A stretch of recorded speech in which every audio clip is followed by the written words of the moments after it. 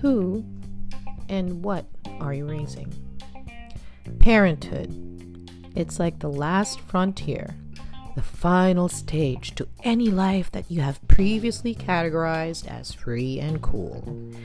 Everyone somehow expects you to be a parent, like it is your one sole purpose in existing, to churn out little versions of yourself and your partner / sperm donor / egg donor. The oldies seem to always ask, when are you having babies? But they never ask the right question, so they never really get a good answer. The real question is not when, but rather, why? Why are you having children? Why did you decide to finally say yes to procreation? We don't ask the reason why, not even to ourselves. Let's backtrack a little bit here and throw some caveats, okay? 1, I'm not a parenting expert.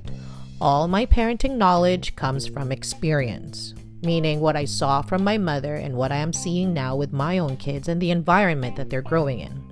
I'm sharing my own lessons and I'm hoping that you can get something out of it and can help you. Number 2, this isn't just about parenting.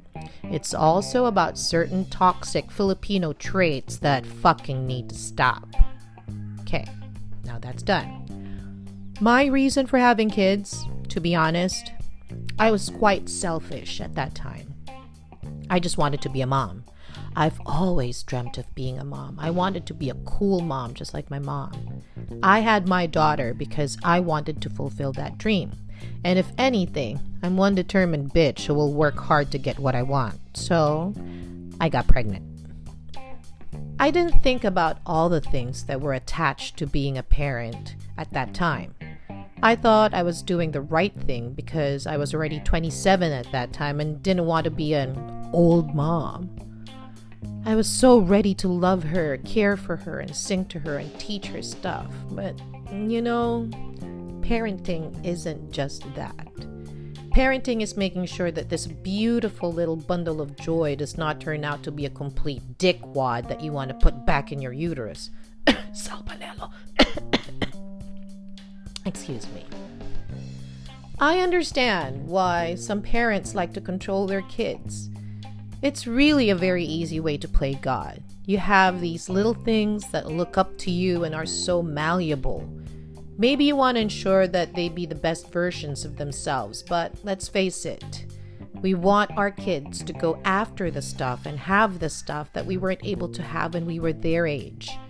We're so adamant about providing them of all the things that we were deprived of, real or imagined, that we never stop to ask them if this was what they wanted. It's easier to make them think and believe that they need to take this course and that they must only be friends with so-and-so people. It would be so fucking easy. But parenting isn't easy, and so is life. I think you forgot the whole part about how God gave us free will. I didn't see God come down from heaven to tell me that taking up mass communications was a really bad idea. So, all things considered, I think I'm fine. Your reason for having children then affects how you raise them. Then the more important questions come up. Who are you raising? What are you raising? Are you raising someone who you think they should be? If you impose on your kids the kind of person you think they should be, then they will never really know who they really are and what they are capable of. As parents, our job is to let these kids come to their own, find their identity. Our jobs as parents is to support that identity, to talk to them and understand them as you would try to understand your best friend. Yes, you birthed them. That makes you their mother, not their master. Filipinos need to stop raising kids that are put on this earth to be their salvation. They didn't ask to be born. You decided to fuck someone without any prophylactics and get fertilized. You were so scared of your God punishing you for using condoms that you didn't even think about how he's going to punish you for having premarital sex first.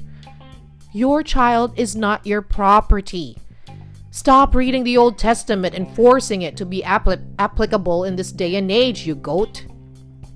Also, you can't call yourself pro-life if you don't care about the child after it leaves the mother's body.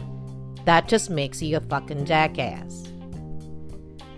Nowadays, more women are proudly living their single blessedness. No kids, no husband, no problems. Hey, no judgments here. These women are changing how society is looking at having children or the lack thereof. It is no longer an obligation to populate the earth.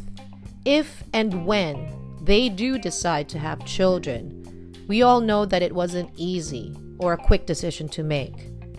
Now, while my initial reason for having children was selfish, I'd like to think that I've been trying to make up for that. I will never pressure them to have kids, and I've told them this several times. You don't have to give me grandkids. You can have a dog, and I can call that my grandchild all the same. To which my son replied, well, what if I want to get a barn owl? And that's the time that I falter in my decision on having a second child. Oh, and because the universe sees me as their favorite, they gave me 2 for 1.